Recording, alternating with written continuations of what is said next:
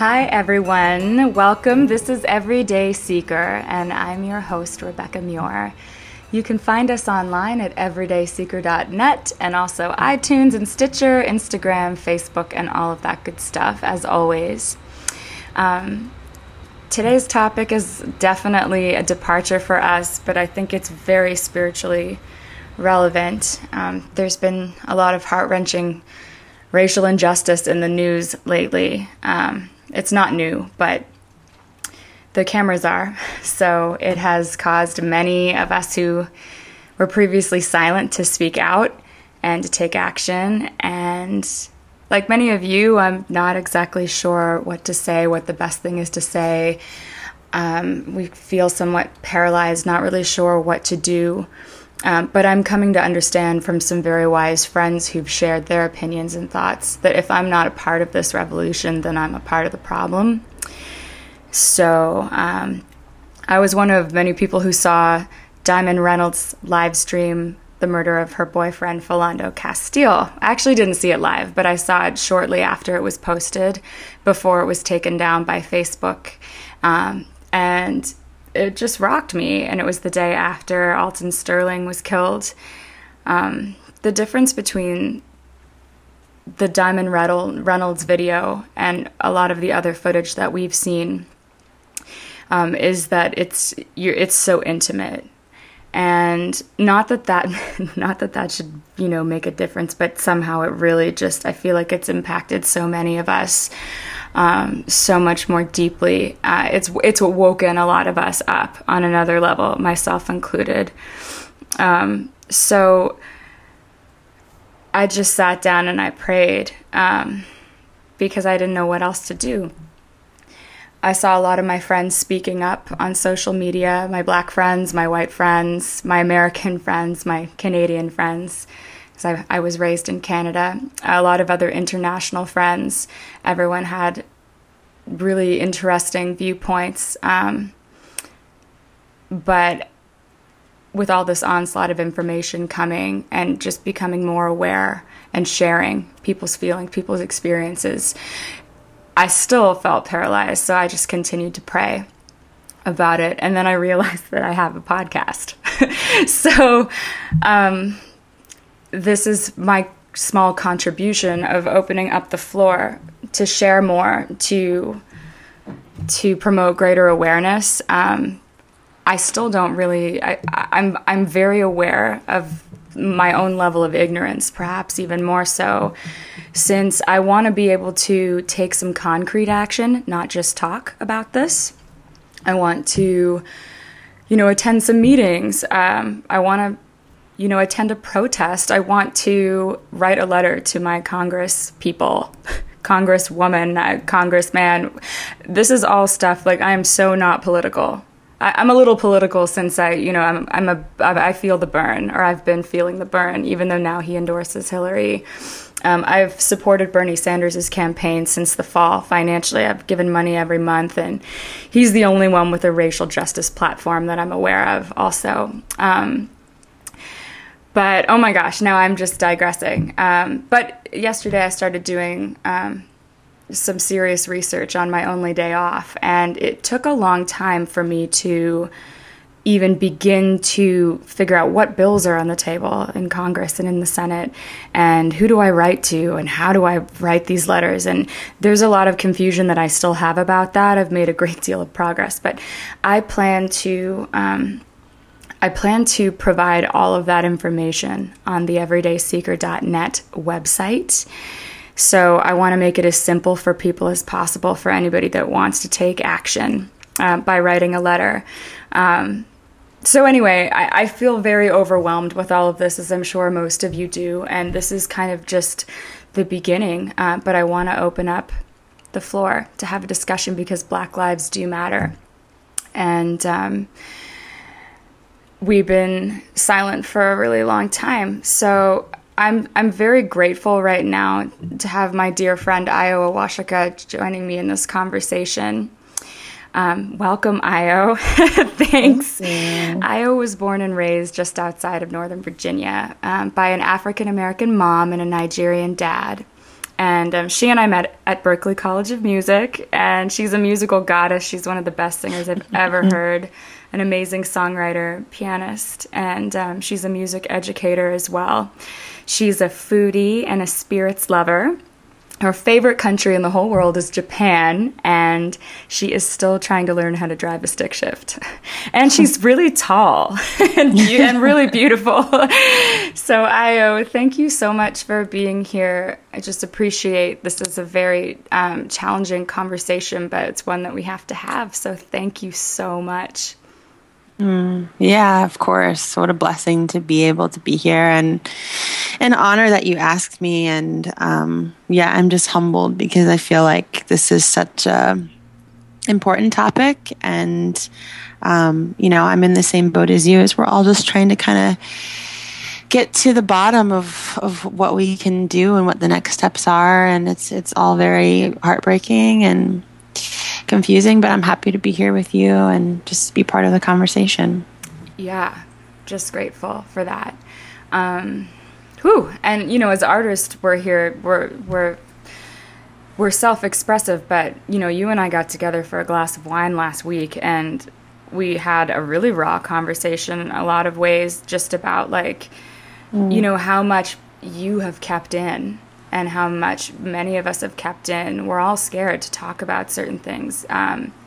Not only, you know, what's appropriate, but like worrying about making other people uncomfortable. And it's just, it's so heavy. And so like, here we are in this space. But one of the things that you expressed to me, which kind of broke my heart and also was super enlightening for me, is, you know, with everything that's been popping off lately, there's been so much, like, you know, just in the last couple weeks alone, with Alton Sterling and Philando Castile, and, you know, the shooting in Orlando, and then now a few days ago, France, in Nice. It's just so crazy. But specifically with, like, you know, police reform, and that needs to happen, and just like the murder of Black people.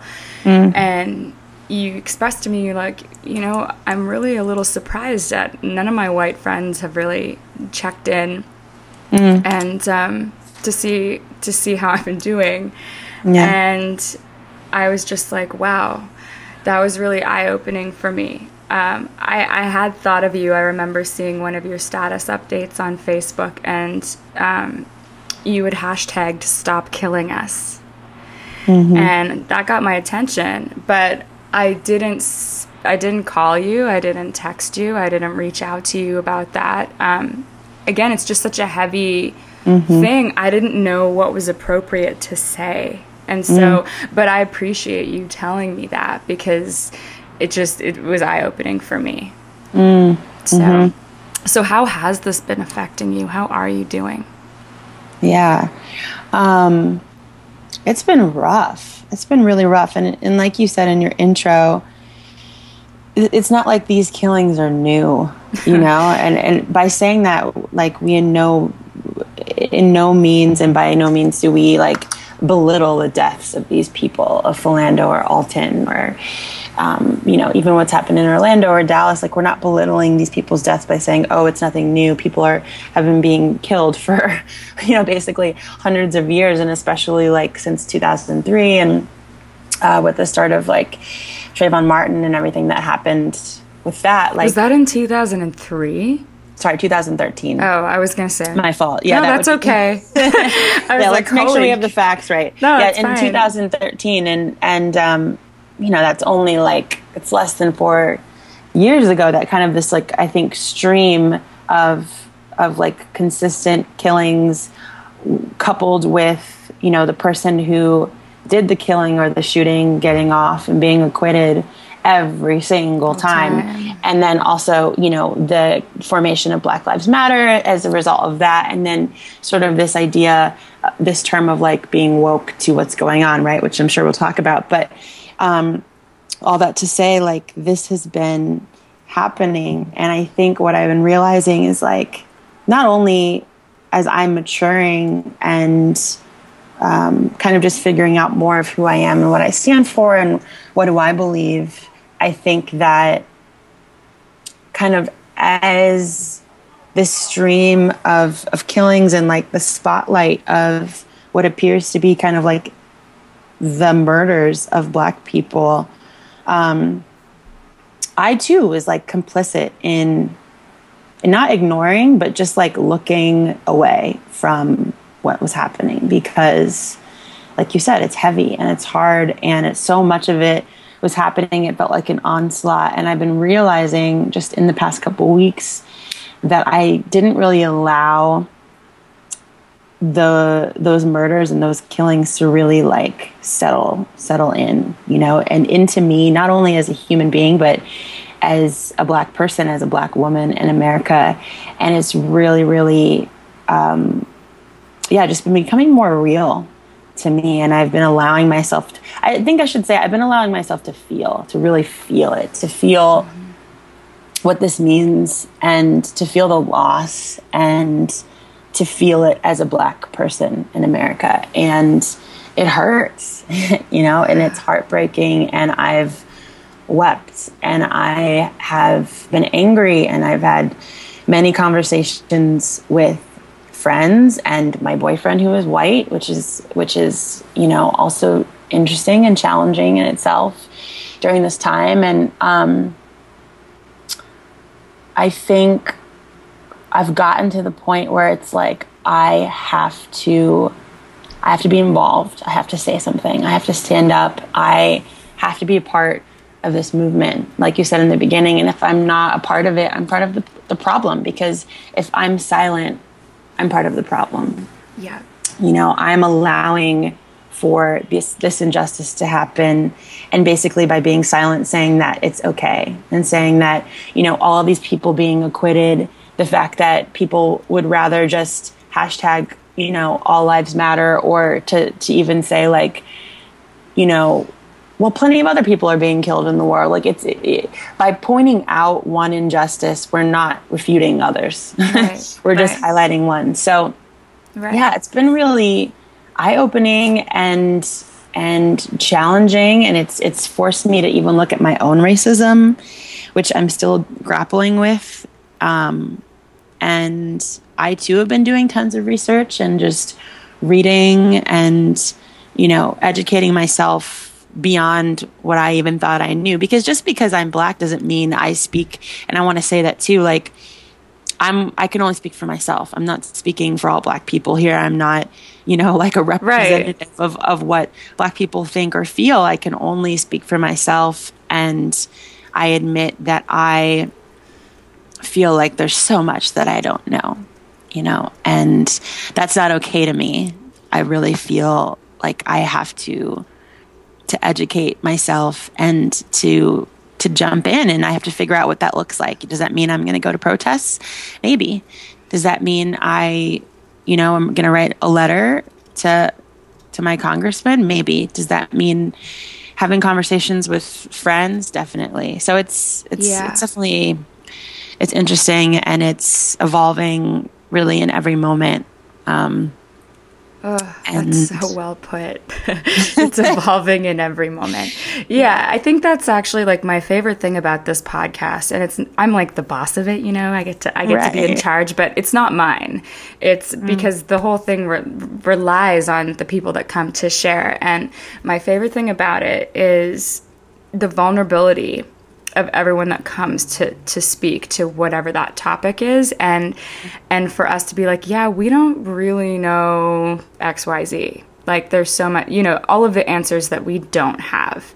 And when we're in this space, anyone that's hearing this conversation, and I'm sorry, but like there's way more people in the world like us right now than there are that know who their Congress people are, and that feel like they have all the answers. And so there's a real blessing in being able to just shine a light on this vulnerable space of not knowing what to do and being overwhelmed and having the conversation. So yeah, it's pretty important. I think it's just as important actually, because more people will relate to it. Yeah. And in that sense, that's quite empowering, because I think like a lot of it is you feel like you should know more, and that feeds into your tendency to look away. Because we're like, I don't know. Yeah. Like ostrich, let's stick our heads in the sand. Yeah. And, so yeah, it's okay to not know what's going on for now. It's not okay to stay that way necessarily. I mean, like you said, it's not okay, but I mean, it's okay where we are. We have to just judge ourselves less, because that's the first step in being able to move into another space. Yeah. So, yeah. Yeah. Let's just acknowledge that and be okay with it, and then just open up. So, so what has been your experience since you were, as a Black woman in America? So you're processing this, all of this. Yeah. Truth bomb. I was reading this article yesterday of this woman who, it was a Black woman, and her white friends genuinely had asked, I don't get what's going on. I don't get I genuinely am asking, can you explain to me your experience? And even was asking about, this idea of white privilege, which is basically the idea that people who identify as white, who have the same social, political, or economic circumstances as people who are non-white, are benefited more so than the non-whites just because of the fact that their skin is white. Right. And she wrote this letter to him, basically just saying let me just give you, she was this is by no means an exhaustive list, because I don't even know if I can come up with all of that. But here are a few examples of things that have happened to me in my life just because I am Black, or just because I'm a Black woman. And like I mentioned, my partner and boyfriend in life is white, and he is very hip to kind of just what's going on racially, and does a lot of work on his own racism, and goes to conferences and workshops and classes on ending racism. And it's something that's really important to him. And he'll even point out to me things that I might experience where I just think this thing happened and it was really weird, and it made me feel bad. And he'll point out well, you realize that it's because you're a Black woman, and these are things that I have just not wanted to see, I think. And I grew up, like you said, my mom's African American, my dad is Nigerian, so that's just an interesting cultural exchange in itself. But I grew up in Northern Virginia, and mainly white suburbia. It's diverse, but most of the kids in my high school were white, and most of my friends growing up were white. And there's nothing wrong with that. And I never really thought differently about it, but there were things that happened to me growing up, whether, being called a racial slur to my face, or just things that people would say that I think when I was younger didn't really understand, oh, well, why is that person, saying this to me? Or why would this person make this joke about my skin color?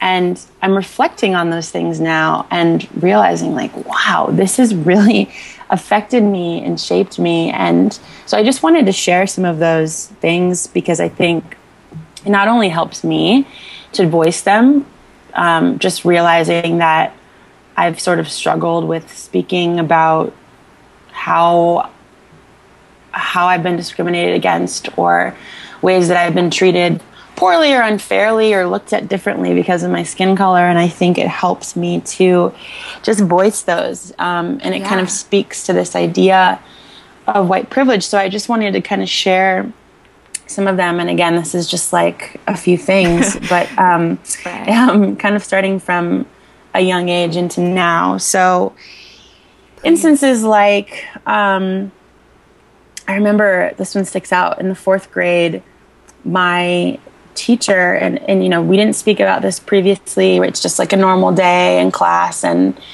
my teacher, who was also white, said, okay, class, we're going to have Io talk to us about Kwanzaa. And I remember being shocked because I didn't know what Kwanzaa was.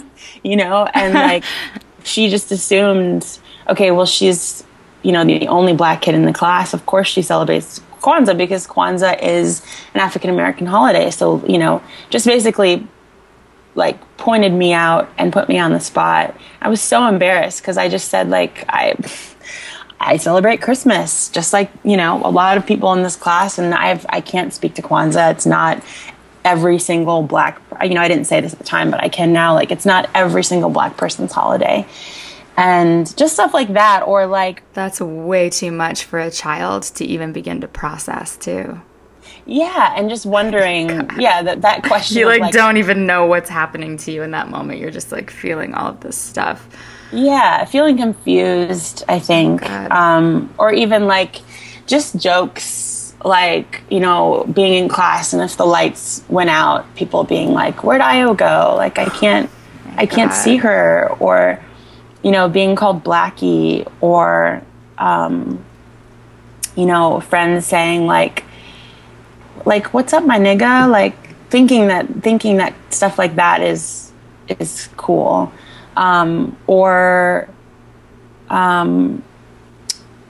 Let's see, when I was in elementary school, so my neighbor, who also was white, she was my best friend, and we had another friend who lived down the street, came from a military family, also white. She was a good friend, and I remember that I could go to her house when her mom was home, and I didn't really think about it. Like, if her mom was home, I could be there, I was hanging out, and if her dad was going to be coming home, I would need to leave. I would need to, like, leave before he was home, and I didn't really get that. I was probably in, like, 5th grade or something. Mm-hmm. And I remember once I stayed late at her house, and we were just watching TV, and her dad came home, and it was like everyone was just like frozen, her mom and her, and sort of like, I think, scared of what he was going to say or do. And he did say, he was like, you can't be here. You have to leave. And I remember going home and telling my mom, and oh my God, being like, well, I don't get it. Like, she's my friend and we hang out all the time, and I don't know why her dad wouldn't want me to be there. And I'm sure my mom, like, tried to explain to me in some light and nice way as to why that would be. But I'm remembering these things now as just instances that I just squashed down, like so down deep, because on some level, like, this is wrong. This doesn't feel good, and it makes me feel like in some way I'm not good enough, whatever. Like, what is it that makes it so that I can't sit on your couch with your daughter, Mm-hmm. And yeah, just so many things being told. Like, I remember in middle school, I was hanging out with this guy, and we were like best friends, and it was like, oh, maybe we're gonna date, like maybe he likes me, and I knew that he did, and him telling me like, I can't date you because you're black, and he was white, and we were best friends, spent so much time together all the time, and being friends was cool. Being friends was totally cool, but when it came to more than that, and the potential for me to meet his parents and to go to his home, and like, that wasn't okay because of his family and I guess what they believed and how he was raised. And again, like, I had so many white friends, I just never thought about the fact of like, yeah, like, obviously their skin was white and mine was not, but it just never occurred to me like, oh, I won't be able to date this person or be friends with this person or go to this person's house because, my skin is brown. And, there are other instances of things like being in the South, visiting some friends this friend who had moved from Virginia to Georgia, and a different friend. He was one of my dearest friends, and being in Augusta, Georgia with him, going to the grocery store to like pick up something for his mom, and people just stopping dead in their tracks, staring at he and I as we checked out, and basically stopping what they did watching us like hawks until we left the store, because it was just not, it wasn't commonplace for white people and black people to be like together like God. that. We're talking about like 2001 or 2003 or something, you know, like, so it's just instances like that and there are more, but that's just like a sprinkling of things, you know. I even remember, this one was pretty bad, actually. My dad loves cars and is like a car collector, and he had this like classic car that kind of like sat in our driveway, and he, you know, usually had it covered, and this day he didn't have it covered. And I remember coming home and someone had smeared in mud, this is in elementary school, had smeared in mud "nigger" on the windshield. Oh my God.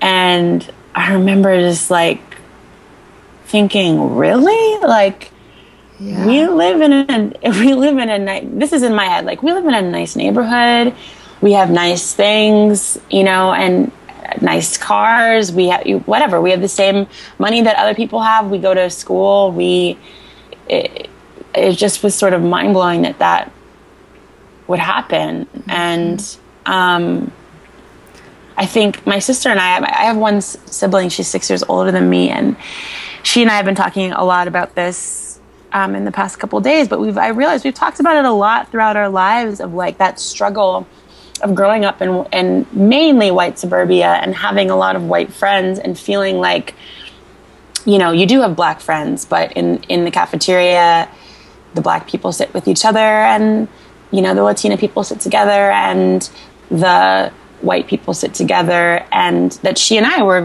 would bounce around to our different groups of friends, and feeling like I'm not white enough for the white people, and I'm not black enough for the black people. And, you know, my white friends saying stuff like, "Oh, well, you don't seem black. Like, you know, your hair is straight, and you speak so well, and you have nice clothes." Oh my and God. Like, you know, or friends basically, literally telling me like, "Well, you're basically white," you know, like, so that brings up an interesting topic of like people having an idea of what it means to be white or what it means to be black, and that, you know, it gives us kind of like an inkling of what this systemic racism is, and how this has been going on for years and years, that people are programmed to think that black people are less than, to think that black people aren't going to be educated, to think they're not going to be smart or have nice things or be articulate or have money or be successful. So this is something that I've been thinking about a lot, because I remember even like going to college, and friends of mine, including me, who got into the schools that we wanted to, who got scholarships, who got some of the same things that our white friends got, and hearing like, oh, well, you know, those people of color just got that because of affirmative action. Oh yeah, that's a huge one. Right? I remember having a conversation with somebody at Berkeley when I first got there who was against affirmative action. And I'm raised in Canada, so like it's about as left as it gets. And I was like, what are you talking about? Like, I don't know. But I can see how that creates a whole issue for people, of course. You know, and it's just like, I can imagine that would be a horrible thing to experience, like your own talent and your own worth being questioned because of this thing that's been implemented in the system as well, which is, you know, there to help try to restore some balance. Like, you know, it's not that that's enough by like any sort of long shot. But like, yeah, it's so difficult. It's like there's no easy fix or quick fix for anything. And it's just so loaded. I'm sorry that you went through that. That's crazy. Yeah, I mean, I appreciate that. But I think it is just like, it's exactly what you said. It's so loaded and part of this system that really just feels like broken and has been broken from the get-go. And, you know, you mentioned that you and I had sat down for wine last week, and since then I this past weekend went to like a Black Lives discussion, which was really interesting, and I love to share some of the stuff that came up Please. Yeah. in that too. But it was basically, a group of all different types of people, white, Black, mainly Black, and it was sort of like political undertones type of discussion. We just got together at this friend's place, and there was someone who was curating it, and they also streamed it live, and kind of just let everyone go around and do what I was doing, and like sharing their experience. Where have you come from? Like, what has been your experience?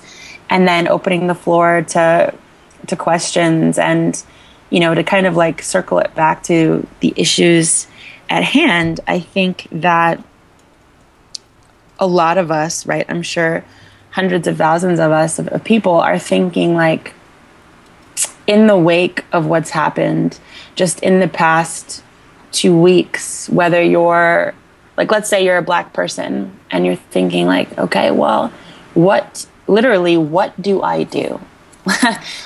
What do I do with this information? And what are some next steps that I can take? And how do I really grapple with what this means? You know, I think we could even get into the recent stuff that's come out that Trump is saying that's connected to race, but that's scary in itself. But it's terrifying. It's terrifying. Like, but the climate that we're in, it's like, how do we create a conversation that feels real enough, whether it happens over social media or not, that feels real enough that it actually wakes people up? Like, you said something when we talked last week, which I thought was so perfect and spot on, is that, like, of course, social media is really helpful. And obviously in this day and age with phones, it's enabled us to get information and news in a way that we never have before, which I'm totally grateful for. And also creates platforms for people to speak about what they feel. But at the same time, when you're logging on to Facebook or Instagram, in a lot of ways, you're also just like numbing out. And it's like ADD, like insane. It's like, you know, it's like you're just getting distracted by whatever next cute cat video is up there. So it's like really tough for people to stay focused. Exactly. Yeah. To stay focused, and I think to take in the information that you're seeing. Like, tons of people watched the video of Philando and Alton, right? But like, did they just watch it and think like, oh wow, that's messed up, and then click to the next thing, you know, in this sort of like desensitized way? Or That's is it exactly like what happened? Yeah, and so I think that creates a new conversation around like, how can we take in this information and really like beyond fear, right? Because I think most people are terrified, which links to what you were saying of like, you know, you saw my status, but you were feeling like, oh my gosh, what do I even say? Like, there's a lot of fear around speaking up and saying the wrong thing, or say the wrong thing. Exactly. I'm Offending like 100% willing to maybe say something dumb by accident, though, because I think it's important now. And like, you know, something that I meant to say also in the beginning too, and I would invite you, Io, and anyone that's listening also to, you know, if there is anything that I need to be woke to, you know, like I would invite you to call me out on that. 100%. But I digress. But yeah. And go ahead. No, I was just gonna kind of interject with that as well, because, you know, we were just talking about people zoning out online, right, and not, and there's a million reasons and factors, you know, like people are just, they work hard, you know, whatever, but it's also just like, it's a tough space to be in. But it's important to put yourself there. Yeah, exactly. And so much came up in this discussion, and something that really struck me was there was one woman, she happens to be a Black woman at this discussion, and she said, you know, like, I'm just really wondering how do I talk to my white friends about this? And something that I think has consistently been coming up, not only in this discussion, but in some other posts that I've seen from Black people that I know, is the idea that, you know, it's not really Black people's responsibility to educate their white friends, but, you know, what we kind of came to in the discussion is like, yeah, it's not our responsibility, but you know what, here we are, and we do have this knowledge, and we would be, how I put it is like, we would be remiss to just say, okay, cool, like, you know what, I don't feel like talking to you about this. I'm tired. Yeah, I might be tired. I might be tired of talking about it. I might be tired of feeling like I have to educate my white friends about whatever, white privilege, or about really what's going on racially in America. But I do feel like it's important. And her question was, you know, do you really think that we can plant seeds, and especially in those minds of people who are quote unquote asleep and feeling like, you know, this is nothing new. It's not that big a deal. People are being killed all over the world. So why should this matter? She was saying, like, can we really plant seeds with people? Do you think we really can make a difference? And how do we do that? And that question, I kind of felt like heartbroken at that, because I feel like if we get to the point to where we feel like we can't make a difference, like, we're really in trouble. You know? Yeah, and I think you can, because the fact that you and I are sitting here is proof of the fact that sometimes,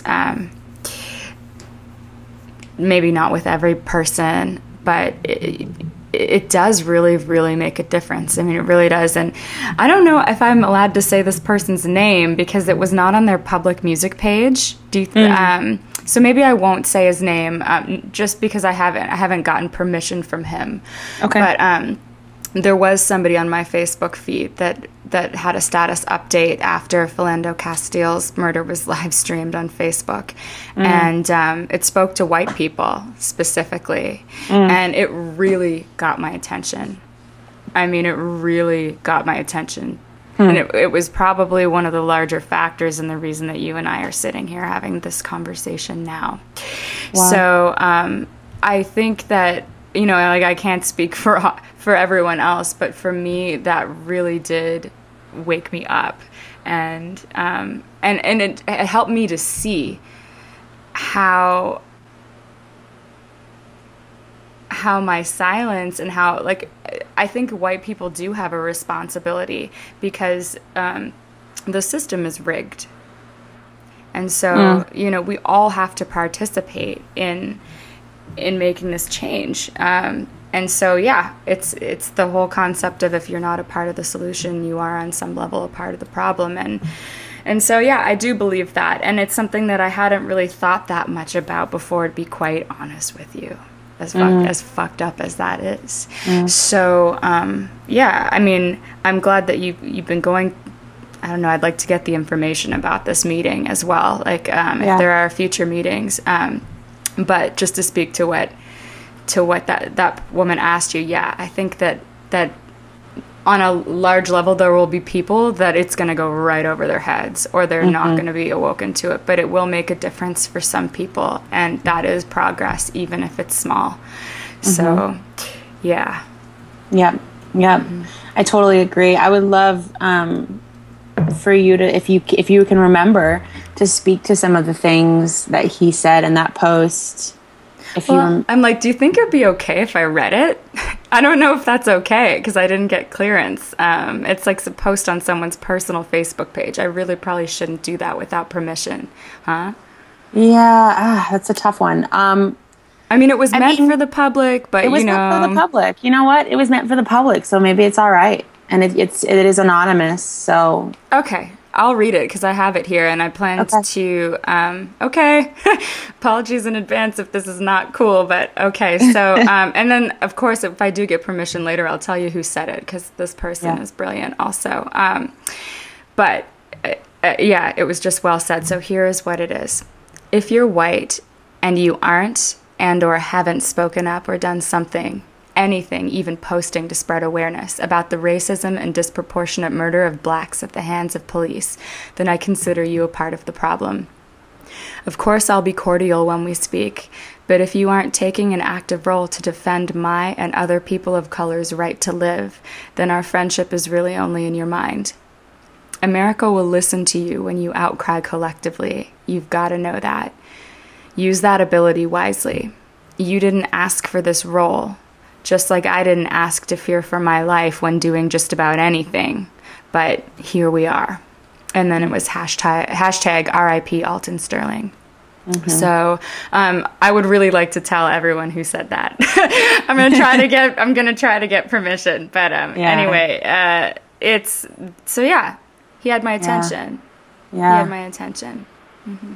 So, I mean, firstly, I remember seeing that post because I know this person too, and that's so well said. So well said, and I so appreciate that because, like you mentioned at the beginning of the podcast, like I have been struggling with, and it started off as just like a feeling of after the heartbreak and despair over what's happening continues, in terms of the losses of these men's lives. But I think like there was like a deeper, for me personally in my own life, hurt that was unidentified and unclear and unnamed.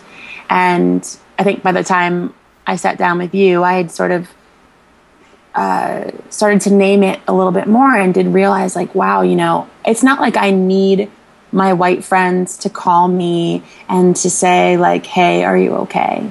But I do just feel like I need to know that they're aware, that they understand what's going on in terms of race in America and how that they're thinking of how it might affect their Black friend, and in some cases, someone they call their dearest friend. Of course, because this is so intensely personal in addition to being, a societal issue. And a spiritual issue and a legal issue and all of this. It affects people so personally that how could that not, if that remains unnamed and unvalidated in you, there's a big part of who you are and what your experience is that I'm not seeing as a friend, as long as we don't get to have this discussion.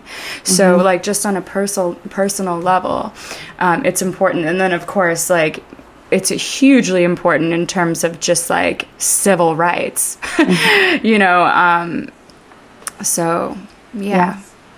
Yeah. I mean, if you think about the fact that the fight for you and I to even be able to sit in that bar last week together and have a drink and talk, and for that to be okay, like that was not that long ago. Right. And that's crazy. And we talked a little bit about this, like, over wine last week too, is like, I really did grow up in quite a different climate in Canada. Yeah. So, however, there was a lot of very overt racism. I grew up I was a child in Cow Bay, Nova Scotia, and there was a high school that I would have gone to if we hadn't moved that had race riots in the 80s and 90s. Race riots. Yeah. Which is crazy, too, because, being raised in the Canadian school system, public school system in the 80s, I mean, I was learning about systemic racism and the civil rights movement since third grade.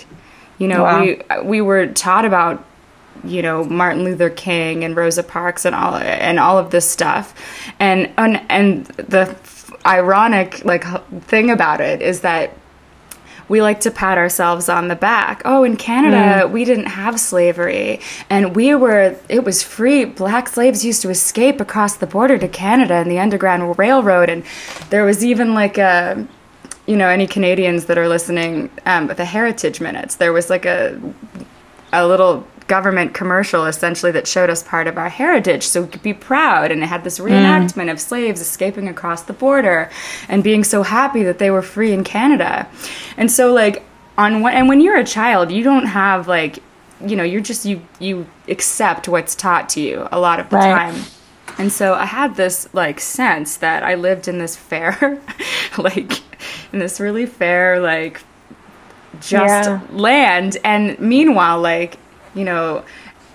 there's segregation is not over, and that's another thing. Like, it legally is, but you know, most of the black people in Halifax live in like areas that are segregated. Like, not that there's no black people that live like where white people live, but like there are large black populations that live all in one area,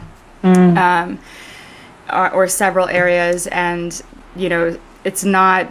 They're like poor communities, you know. There was a whole community there that was bulldozed. It was called Africville, and it was bulldozed because the government decided that they wanted that land, and then they just took everybody and put them in housing, which is now Uniacke Square, which any Canadians or Maritimers know about this. And I guess a few years ago there was a formal apology on the part of the government for the destruction of that entire community. But, you know, there's just a lot of racism that's existed that goes unspoken. So there was a quote on Humans of New York that I read a few months ago. I need to pull it up here, just one second. That was just like, whoa. So if you don't know about Humans of New York, listeners, you got to check them out. Hony, Hony. It's just like this really brilliant photographer that goes around and photographs random people in New York City and takes a quote, like a snapshot of their life. And in this one particular, on this one particular day, the photographer ran into a public school teacher in New York City. And this is the quote. He said, "We teach that education is a great privilege that can lead anywhere, but sometimes I worry that I might be selling them a dream." These are his kids. "So I try to teach them what's possible, but also what's real. They need to learn that hard work leads to success, but I also tell them that they might need to be a bit more patient than others. Sometimes they ask hard questions, and I try to answer as honestly as possible. A few weeks ago, I was teaching a lesson about segregation, and one of my students raised his hand. He said, 'If segregation is over, then why are there only black kids at our school?'" You know, it's like, it's just, there's such a weird, like, we're aware of it, but on some level we're not. Like, where we think, okay, the 60s happened and all of this stuff, there was all this progress, and we're at like the next level of that now. It's like, okay, yes, there was some progress, like it was, you know, but how do we take that and make it deeper? Because, and not even just with the laws, like, you know, segregation is over, okay, that's great, but like we need to look like on a way deeper level than that. There's so much else going on. And then, not to say that we're all set with the laws either, because this is a big part of what we need to fix with police reform. Just like, there's so much else going on too, not just that. But and I'll provide more information about what I've discovered in my research. There are like 6 different bills right now that we can write in about and specifically cite, and I'll speak to those again. Definitely, it's a huge issue legally still, but yeah. Anyway, so that's just like a little tangent that I just went on, but yeah, the fact that you and I were able to sit there last week. So. Yeah. No, totally. And I'm so glad that you have that research, and I'm excited to hear what those bills are. And I think I know a couple of them. I didn't realize there were so many. Well, let me mention them now, actually. I'm like, in a second, for it. Might as well. I'm not going to read off all the numbers, but there's a Law Enforcement Trust and Integrity Act, which provides law enforcement with resources for accreditation, best practices, training, and other resources that increase trust between police and community. And it also mandates data collection on the use of force and other police community encounters, so the public can begin to know what policing looks like in this country. And this article, this is like all from an article that I found. I'm like, where's the link? I'll provide the link online. Yeah, I'm sorry, I can't find it right now. I don't want to waste your time, but I'll cite everything on the website at everydayseeker.net. There's an End Racial Profiling Act. I can't believe there even needs to be an End Racial Profiling Act. Are you kidding me right now? Yeah. The Preventing Tragedies Between Police and Communities Act. the Stop Militarizing Law Enforcement Act and the Police Camera Act. That's big. Which, let's see, provides federal resources to state and local law enforcement so they can develop safe and effective body-worn camera programs that also protect civilians' privacy rights. But they have to figure out how to implement this in the right way, because cameras are always kind of like touchy. But yeah, so there's like legislation that's like on the table, but you know, we need to speak up. You need to write your Congress people. Yeah, exactly. Yeah, so, and actually like let them know that you care about this. Yeah. About this stuff, and like you did, you know, do the research, figure out what it is, decide if you're behind it, and then take 5 minutes to make the calls or send the emails or whatever it is. And that's we talked about that too in this discussion. And it's interesting that so many of those acts are connected to law enforcement, right? But it's such a pivotal part of what's going on and about what's broken in the system. And you know, the thing I think that's encouraging is that we know that there are great police officers out there who are amazing human beings, who do their jobs to the utmost, who care, who are, you know, really trying to move forward in a positive way. And it's not like, you know, everyone in the batch is rotten, you know. Of course. And it was interesting too, I'll just mention this, one of the men who was at this discussion had gone through, as a comedian, and he'd gone through LAPD and sheriff training, because a lot of the discussion was talking about like just trying to decipher like, okay, is there some way that we can write letters to our Congress people about what we would like to see changed in law enforcement. And so he was a really cool source of information, because he's gone through that training, he's been there, he's seen what it's like. And a lot of people were talking about the disproportionate training between the countless hours that, you know, police have to do on gun training and shooting, and that compared with de-escalation training and the ability to be in a high tension situation, which it's so funny because, you know, with Alton Sterling and Philando Castile, it didn't seem like the situations were high tension until that was created, right? It was instead of de-escalating, it was actually escalated very quickly to the point of shooting off a gun. But I think that that's something that's really interesting to look at, of like that de-escalation training and being able to bring a situation down to where it's, you know, manageable, and you don't even need to use your gun, right? And he also was talking about how much training they actually do on like different races and communities and tests that they have to take, and how they actually do have this. That's what's so interesting. They do, and I don't know that it's everywhere, right? But he's just speaking about LAPD, that they do have this training. Well, they have a unit on, you know, African Americans and Asians, and learning about their history and learning about those communities, so that they're, you know, able to kind of connect with those people in a certain way or a different way, and just have this background information. So I was encouraged by that. And yeah, that's very encouraging. It's really encouraging, and hopefully that's something that's happening everywhere and can happen more, right? But then when you do have that information and you do have that training, are you able to, in the moment, actually put it to use, as opposed to what it seems like, you know, letting your fear creep in and, you know, using the quick draw of the gun to protect yourself because you're fearful. And that's a question that comes up for me, is it's like, you know, in these situations with these past shootings with Alton and Philando, like clearly these officers, you know, but I think people have like started saying quote unquote trigger happy, right? They're just so ready to shoot. But, you know, I know this is a spiritual podcast, and in my mind, I think like, let's go deeper. Like, how can we get to the source of people feeling fear of someone because of how they look, right? Or because of their skin color. Like, how can, that's I think the root of this. Like, how can we change that deep, deep, deep systemic belief that it just seems to be in people, whether they realize it or not, you know?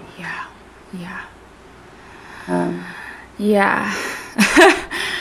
I mean, I hope this conversation just is like a little crack of light, you know? It is scary too, because like, it's so real, the danger. Like, one of the big things that I didn't really think about before, which is also, I'm a bit ashamed of this, but the fact that like when I see a cop, I feel safe and protected. And, you know, when my black friends see cops, they don't get to necessarily have those same feelings, especially black males. You know, like, I've been in a wedding band for or I was in a wedding band for so long. You know, some of the other people in the band were black, and we'd be driving late at night home from the gig. And I remember one of the guys in the band was like, "It's a good thing you're driving." You know, he's like, "Be careful of how fast you're going." He's like, "Well, if you want to do a little, like, speed a little bit, then I guess it's fine. But like, I wouldn't be able to do that, you know, if it were me driving," and just things like that, right? So, you know, it's like things I've thought about before, but also not on the level that I'm thinking about them now. And then just like inherently, like what you're saying, inherently why we're so afraid of anything that's, you know, there's just so much ignorance, or what, not we, but people. Some people are so afraid. Yeah. And then we all have like a certain level of ignorance, you know, this is why we need to talk. You know, that's exactly why we need to talk. I mean, how is this, like, speaking to that spiritual component, like, how has this affected you spiritually? Like, has it affected you spiritually? Yeah, that's a great question. I think it has. I mean, I believe in something greater than myself. I believe, you know, that there's a God, and that God manifests in many different ways for many different people, but that, you know, there's definitely a greater source. And I think for me, the question is like, I know that there's always something greater and better that's going to come out of every situation. And so I think it's just been kind of like asking God, like, what I just can't wait to see what is going to come out of this time, you know, and like, because I think that the differences between, you know, me and you and a friend who's Japanese and a friend who's from Mexico, or, you know, whatever, the differences between all of us are like this beautiful handiwork of God, I feel like. And that's, I guess that's what I hold on to, is just like knowing and coming back to, I feel like, okay, I need to remember I was made perfectly. You were made perfectly. We're all exactly as we were supposed to be. And I think in those moments when I'm feeling like discouraged and down and depressed, like, that's where my spirituality comes in, because I have to hang on to the greater, you know, I have to hang on to God, or otherwise I think I would be swallowed in the darkness of it. And trusting that, just like, you know, hundreds of years ago when my people were being killed then, and lots of, it's not only that, like, you know, obviously we're highlighting African Americans, but the killing of groups of people has happened several different times across history, and that in itself is devastating. And I think, like, I just have to think, there's got to be something good that's going to come out of this. And my hope is that we really can radically change our ideas about racism, and our own racism, and that this is going to be the time where we really make a shift. That it's not just like we watch this video on Facebook and it clicks to the next thing and it's done, you know? Because even, like, I think we mentioned this, in that tumultuous week or 2 weeks of these shootings happening, it's like everyone's posting and everyone's active, and not everyone, but a lot of people are posting and active and talking about it. And then it's like, you know, several days later, we're back to talking about, like, what we ate and, like, what our cat's doing or whatever. And it's not like we can be posting, well, I shouldn't say that we can. It's not like everyone is going to be posting about this every single day and it's all they're going to talk about. But I'm just hoping that it's not just like the flash in the pan, and that this can, I feel like across, on every level, politically, racially, socially, culturally, and not only in America, but across the world, like, something is stirring. Things are not, we know, like, things are not right. Yeah. There's a shift. And I'm just been praying, like, that this is the time where we can really make a change, you know? And something that was mentioned in that discussion that I went to over the weekend, which I thought was so interesting, is, like, in most of the movements over time, civil rights, all the different kind of, like, levels of civil rights, there's always been, like, a leader, you know?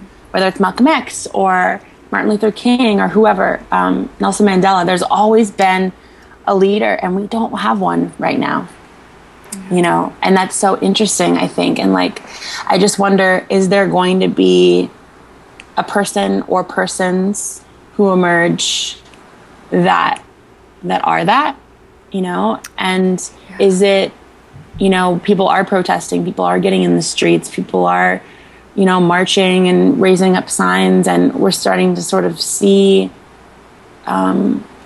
some movement. But I'm just curious, like, what it's going to take to really make some changes, and how radical does that need to be? And, you know, but, you know, I'm kind of, like, drifting away from your spiritual question. No, it's fine. It's super fine. We just drift wherever. It's perfect.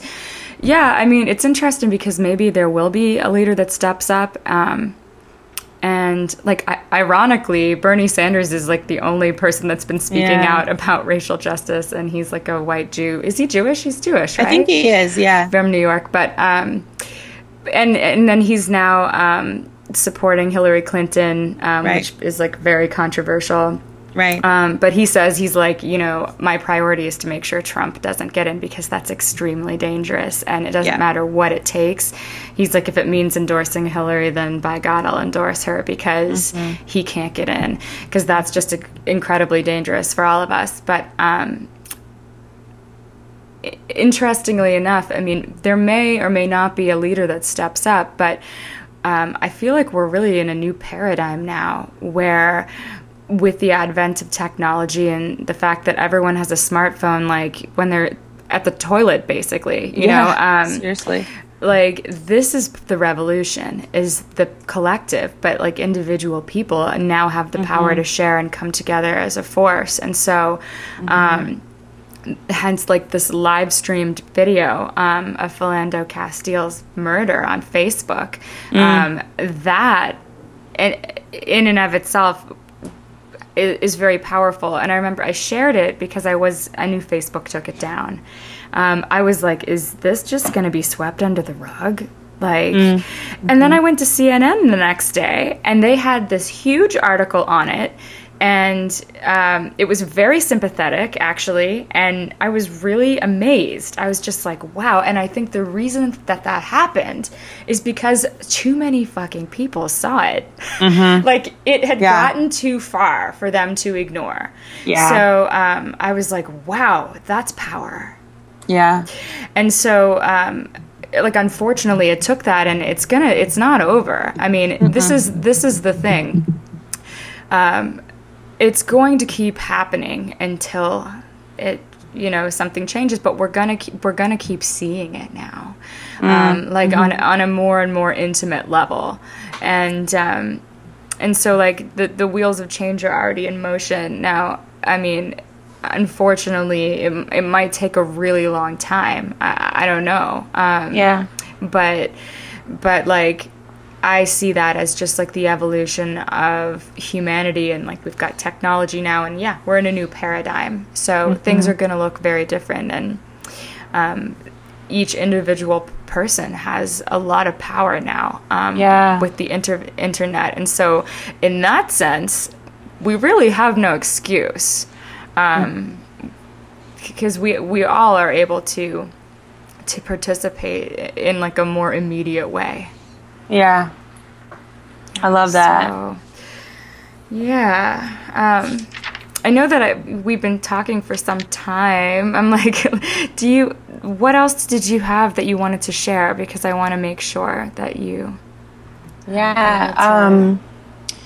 I think I just want to echo, and I realize I didn't even ask, you've shared, but I'm curious, if, what, like, questions or thoughts you have. But I just want to echo the post that you read, and just encourage, it's everyone, right? But just encourage my white friends and my white community. Like I said, like, I don't need you to call me, and although that's nice, right? Like, it's nice for you to reach out to your Black community in that intimate way, but it's just to really encourage you, like, to recognize your platform, to recognize that you do have privilege just because of the fact that you're white, and that you do have power, and that there, like you just said, there's power in each individual person standing up and saying something. And whether that's a Facebook post, or posting an article, or calling a friend, or, when you're out with a group of people, whether it's white friends or, non-white friends, if you hear someone say something that's racist, or you hear someone say something that is wrong, instead of kind of like nervously laughing or saying nothing, which is basically condoning it in my eyes, like, actually say something. Because I do think that those little actions add up to bigger actions and add up to change, and that you can plant seeds in people, and you can wake people up. You can shake people awake. And I think I would just encourage that, and like, not even like encourage it, just like implore you to do that and to think about that. And it's, I've been seeing some friends like making posts about the Black people in their lives that they appreciate, and that's cool. I think that that's awesome. That's one way that you can help. But when you're doing that, like, don't just gloss over, like, let me scrounge up some pictures of Black people in my life that I know. Like, make it mean something. If you're going to take the time to do a post, like, at that point, it's not about you. It's not about you showing that you have Black friends, because just because you have Black friends doesn't mean anything. Right. Like, it's got to be more than that. And I think that's just one thing I wanted to say. And I would also encourage, like, I just want to say a couple other things that were really eye-opening to me. I heard this story on this podcast called Love and Radio, which is really awesome. And it's basically just these like verbal storytellings over the radio about just really interesting topics. And I heard this man, Daryl Davis, who is a musician, a Black musician. He basically, I'll just make a long story short, was playing these shows and realized that there were some, white men who were coming to his show. They really loved what he was doing and his music. And realized after speaking with them that they were part of the KKK. And they just really loved his music. So they would engage him and come to these shows. And he decided that he wanted to sit down with them and just talk with them about why they're in the KKK and why they believe what they believe. And, you know, his friends and his black community were like, you're insane. You're going to get yourself killed. These people, you know, want your life. Like, they don't want you to be alive. Yeah. I mean, you know? That's courage. It was courage. That's courage. And he sat down with these people countless times and had these conversations. And he said, you know what? I'm going to listen to them. They're going to listen to me. And he had these like civil, yet I'm sure fiery conversations with these men, these like heads of KKK groups. And when was this? Let me just look up. Like, is this recent? Yeah, that's a good question. I think this is maybe like in the 80s. Okay. I'm just trying to find it as I speak. Let's see. But basically over the course of like 10 years, right? Like becoming friends with these people, which is so odd, like where they would invite him, he would be like their special guest at these KKK rallies, the only black man in sight, you know? Oh my God. And they loved him. Like, they loved him and they respected him, and yet are still, you know, basically preaching that the black man is an animal and is inferior, but at the same time, like, putting this man up on a pedestal. And so over the course of like 10 years in these conversations and spending time with these KKK members, they gave him their hoods. They left the KKK and said, like, you know what? I don't believe this anymore. This isn't how I want to live my life. This isn't my... We're talking heads of KKK movements, and he basically like dismantled the KKK in Maryland because of these relationships and these conversations. And so I just wanted to like, and again, so basically if you look up this podcast, it's Love and Radio, and this one was originally broadcast February 2014. And it's called The Silver Dollar. And I think he wrote a book as well, Daryl Davis. So it's worth listening to or even reading the story, because I think that is powerful and encouraging. And that gives us just an inkling of the fact that, like, if you sit down with someone and you hear them out and you let them hear you and you do it with respect, and you actually are listening and you're open, you can affect change. Because to me, that's huge. This man has a closet full of KKK hoods, of people who have left that movement, who are now his friends. That's absolutely just shocking and beautiful. Yeah, wow. It's amazing to me. And I've listened to that story several times because it just brings me hope, you know. Yeah, I'm going to post it if I can figure out. You just told me. Like, I'll find.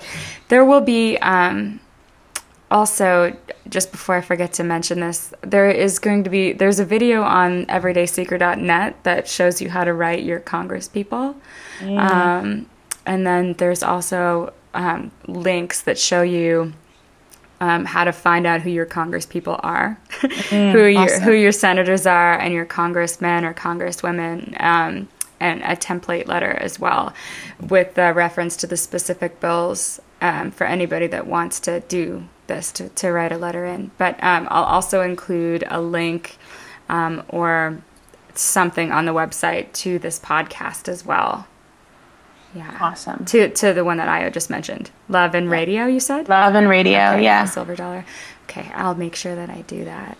Yeah. Awesome. That's so great that you did that research and you have that up there, and I'm totally going to go and look at the video and the list, and that helps. Yeah, I'm grateful for you doing that. Like, sure, I could have done it myself, but the fact that you're... They don't make it easy. Like, I'm not done. Like, I'm still confused about, like, a couple of the bills and who I'm, like, do I write the senators or do I have to write the committee members because it's not, like, past the committee yet, or, like, it's a lot, right? So I'll figure it out and I'll make it as easy for you all as possible. But, yeah.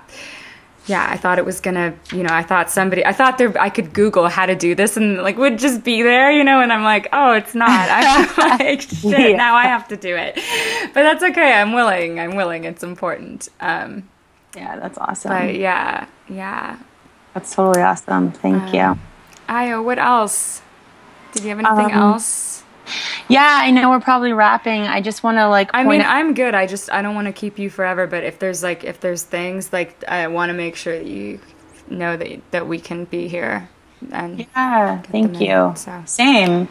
And I guess there are a couple other resources that I love to promote, that I think would be helpful. Yeah, so the Daryl Davis thing, there is an article that Peggy McIntosh, who I guess was part of the feminist movement, wrote in 1985, I think, or 1988 actually. And it's basically a piece on white privilege, and it's come to my attention. I think a lot of it is, some of it is actually, there's some class privilege stuff in there too, but it's really eye-opening as to kind of what white privilege is. And,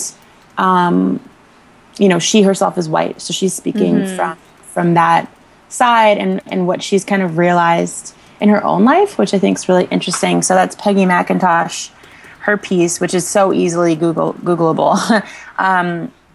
And the other thing, I watched recently, which I think I mentioned this to you, the remake of the Roots miniseries, which was created based off of the 1976 novel by Alex Haley. And my boyfriend and I watched it. We just kind of binge watched it because it was just so good in the way of the stories, it's so real and so true and was done really well. And so I just would encourage you, if you don't feel like you have a good handle on history or Black history in America and or slavery and just all that, how we've gotten to where we are, that's a really great source of information. And I'm very interested in that. Yeah, I won't even call entertainment because it's definitely hard. A lot of it's hard to watch, but it's very informative, and it's on the History Channel. It's several hours long, but totally worth the watch. And so I would pass that along as well. And yeah, as I think I'll be a part of a few more of these discussions, and I'm interested in hosting some of them too, which I'll talk to you more about, Rebecca, at another time. That would be amazing. Yeah. You should. And I will say, one of the things that came out of the discussion that I was part of this past weekend, which was encouraging, where we broke into groups and just tried to brainstorm, what can we practically do? And a lot of it is stuff that you and I have already talked about. And one thing that I will share as it develops, so you can post on the page, is something that one of the organizers wants to do, which is Coffee with a Cop, which is of getting a coffee shop, let's say it's Starbucks or something, to, hopefully it's not, but maybe it will be, who's sponsoring the event, and having, asking police officers to volunteer and come in and set up stations, kind of like speed dating, right? Where you sit down over coffee with a cop in your area and can just get to know them and talk to them ask them questions, and they can ask you questions, and really start to have a dialogue between these two communities. And I think that is so awesome. Oh God, I love that idea. Yeah, really can be powerful. And so I know it's something that out of this group of people is definitely going to happen, and I plan to be a part of it. So I'll definitely let you know about that. Yeah, please keep me posted, because I'll blast that out on our social media as well when it does happen, so people know. Yeah. It would be cool if that could start happening in different cities, because we're based in Los Angeles right now. Exactly. But is that something that'll be just local, or? I think it'll be local, and what we talked about is the fact that the LAPD is pretty great and pretty it's not like we're having less of instances happening in LA. It's more like we need this in other places in the US. And so I think part of the idea is like, how can we get this idea out to those communities and have it start happening there? So that's part of the plan too. But to start it, I think, from here and hopefully branch out. So yeah. That's amazing. I love that. Yeah. I'm encouraged by that too.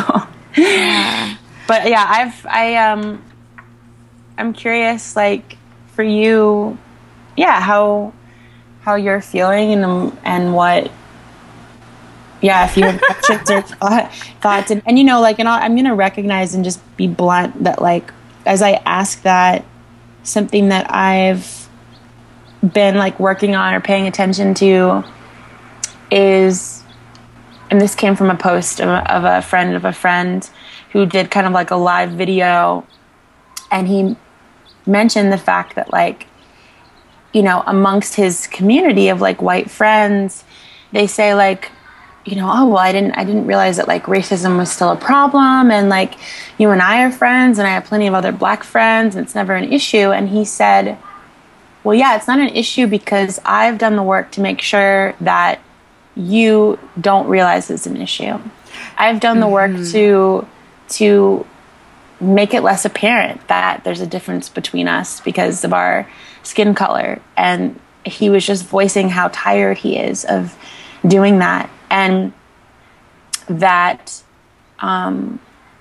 he's not going to do that anymore, that he actually wants his friends to see, like, yes, my skin is brown and yours isn't, and yours is white. Like, I want you to see the difference between us, because my experience of walking through the world as a black man is much different than your experience walking through the world as a white man or a white woman. And I just thought, like, wow, it was such a truth bomb for me, because I didn't realize that I've spent so much of my life doing that with my Isn't friends. that crazy? Yeah, so you had that experience and you weren't even realizing that you were having it. No. Yeah. That's amazing. Yeah, and even like, and just kind of like the caretaking that black people have done for their white friends, of like when their friends, have if they've expressed or experienced like guilt or shame or whatever it is in terms of race, and the black friend coming in and saying like, oh, well, it's okay because of this and this and this and this. And so I just putting that out there as like something that I've been grappling with, and really realizing like, wow, I did not realize how exhausting that has been. And all that to say, like, I'm paying attention to that, but in this moment, I genuinely I want to hear, your feelings, or if you have questions for me, or just whatever. I've been talking a lot. I'm just honestly super grateful that you're sharing all of this. It is a tough conversation to have. As a white woman that was raised in Canada and has lived in the United States for the last 10 years, I think I'm to some extent aware of my own level of ignorance, and to a larger extent still unaware of my level of ignorance. And I'm becoming more aware of how unaware I am about a lot of this stuff. And it is uncomfortable to talk about, because we are scared to say, I shouldn't even speak for all white people, but I know I'm not the only one that is afraid I'm going to say something insensitive or say something really stupid and not realize it. But I think it doesn't matter at this point. Like I said, I think I do feel like nervous to have this conversation on a lot of levels. Well, really just one level, okay, not a lot of levels. Nervous to have it because I'm afraid that I'm going to say something that's going to hurt somebody accidentally, or say something that is going to like make it worse. But I also have enough trust in other people. I have enough trust in your understanding and the understanding of the listeners, and just in faith in all that is in general, for people to understand like the good intentions here. And also I do invite I invite learning. Like I'm here to try to wake myself up to this, and also to be, I guess, somewhat of like a guinea pig. Not that I'm the only person doing this, but like, you know, I'll sit here and have this conversation, because like whatever it is that I might be unaware of or ignorant of, there's a lot of other people that are too. And so they can get a window into that through watching me or listening to me do it. And so, I'm not like super comfortable all the time, because I'm like worried, you know, on a personal level, will I look stupid? Will I say something stupid? But I just think that it's just too important. So I'm like grateful to you for sitting here with me, and especially for expressing what you just said about like how exhausting it is always to be carrying the burden of making sure your white friend is feeling comfortable. That was really enlightening for me when you shared that over wine last week.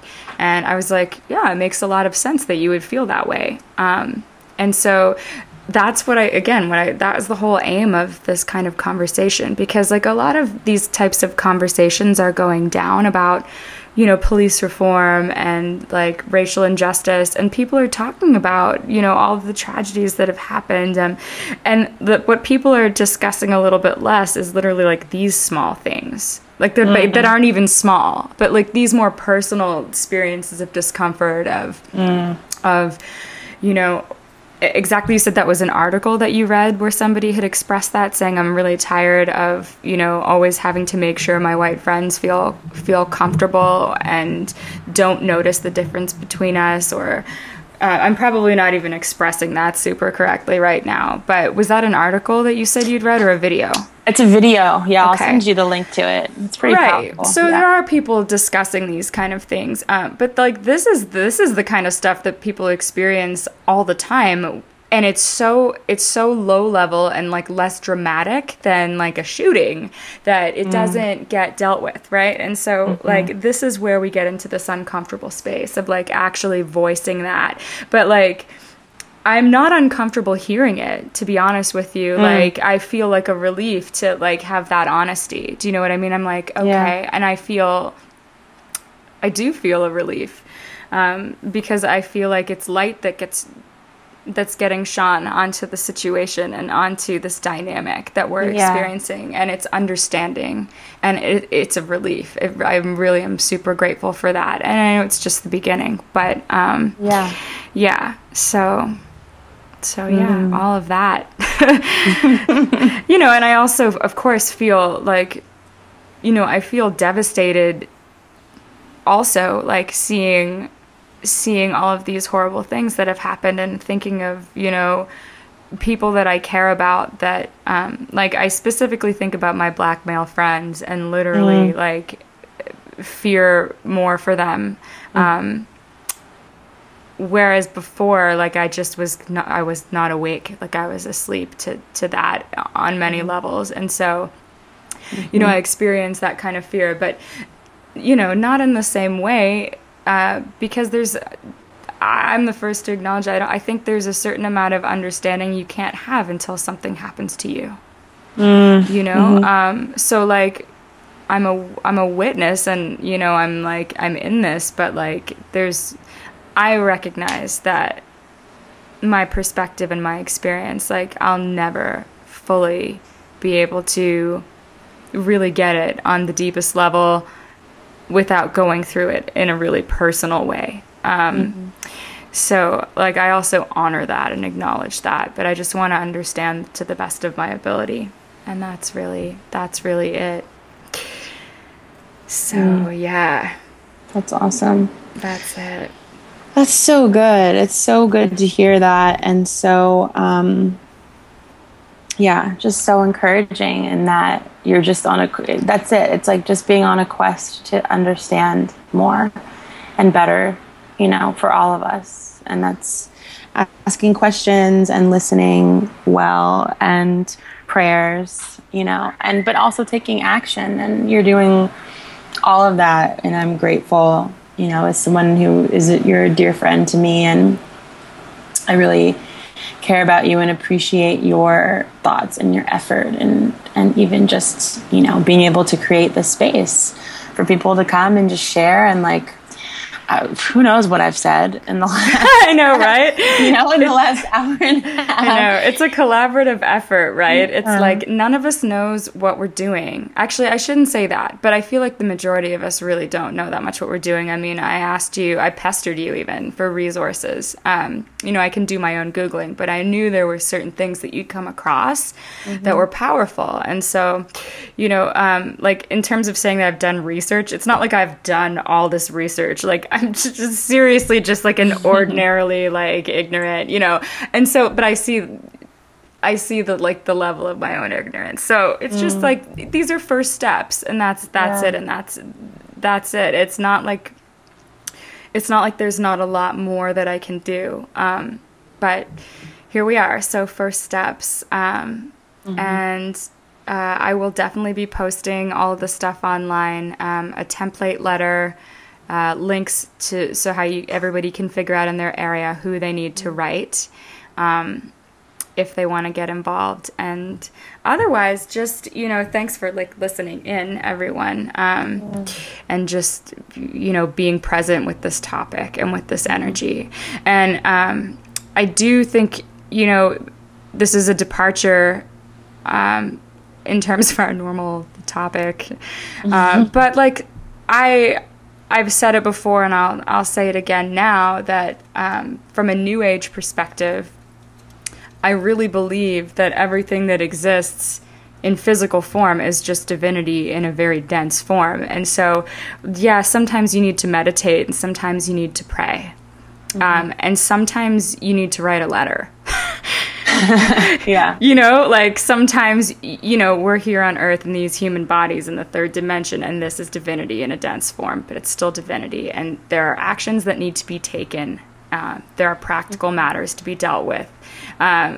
It's not to say that this is a practical matter, but I guess there are practical actions to be taken in the larger scheme of what is a very spiritual matter, which is just like living in light on this earth and bringing more love. And as hokey pokey as that might sound, it really is the truth of it all when you come down to it. So yeah, this was just kind of like a way to dig into that, because I feel like that is the highest way that I can serve the greater good right now. That's awesome. So Io, if you had, I know we both said a lot, but if you had one message to leave everyone with, what would that be? I think it would be to love people well, to love people so well, to not allow yourself to be desensitized to what's happening in the world just because it's scary or it's not happening to you, to put yourself in other people's shoes, and to just try, like, for a day or two when you're out on the street and you're walking and you see people who don't look like you, to acknowledge them, whether that's like making eye contact and giving a smile, or even like I've seen people high-fiving and hugging, like whatever feels comfortable to you, but like just pushing yourself just a little bit outside of your comfort zone to recognize other people who don't look like you, and to think of what their struggle might be, and to recognize, obviously, like we all have this like one thread of being human beings and being spirits and souls in these physical bodies, and like if we can bring it back to that, I think we can really realize that we're more alike than we realize, and so yeah, that's what I would say. Just open your eyes, just try to stay awake and be grateful for where you are. Love people well, because this is all we have. This is our physical world. This is the one chance, like you said, that we have to serve and to show up. So, ooh, yeah, to show up. I like that. show up and stay awake. Mm-hmm. Yeah, thank you so much. Ayo Awashika, she is, it's funny that we've spent all this time talking and we really haven't even touched on her music, but she is just one of the most amazing artists that I know. So right now, we're going to play you out with her song Caged Bird. Is that correct? Did I get that right? Yes, Caged Bird. It's from her record We Best Not Wait, which is on iTunes, and you can connect with her at ayoawashika.com, and I'm going to spell that now. It's AYOAWOSIKA.com. And please do, because what she does is a huge gift, and it's so much light, and it's so much energy, and it's so much love. So thank you all, everyone, so much for being here, and all the best to you, and we'll connect really soon. Yes. Bye. Thank you. Thank you. Bye. Bye. I used to run wild, the wind on my tail. So bright, I could see all my colors shine.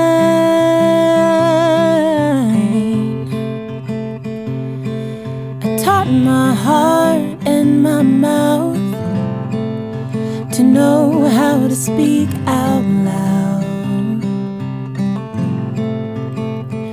The only song I know how to sing, and it comes to me, I am a bird on the wing.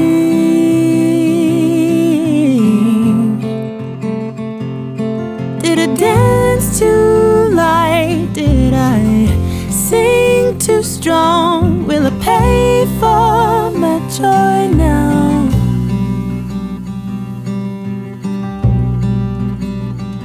Now they've caught me, and it don't seem right. In hindsight, I should have known they'd be afraid to see me fly.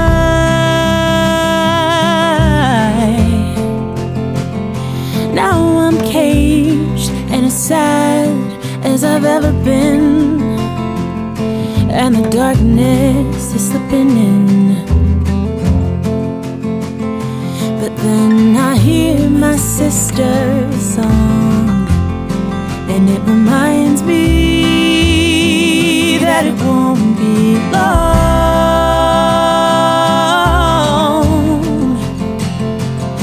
Did I dance too light? Did I sing too strong? Will I pay for my joy now as I sing?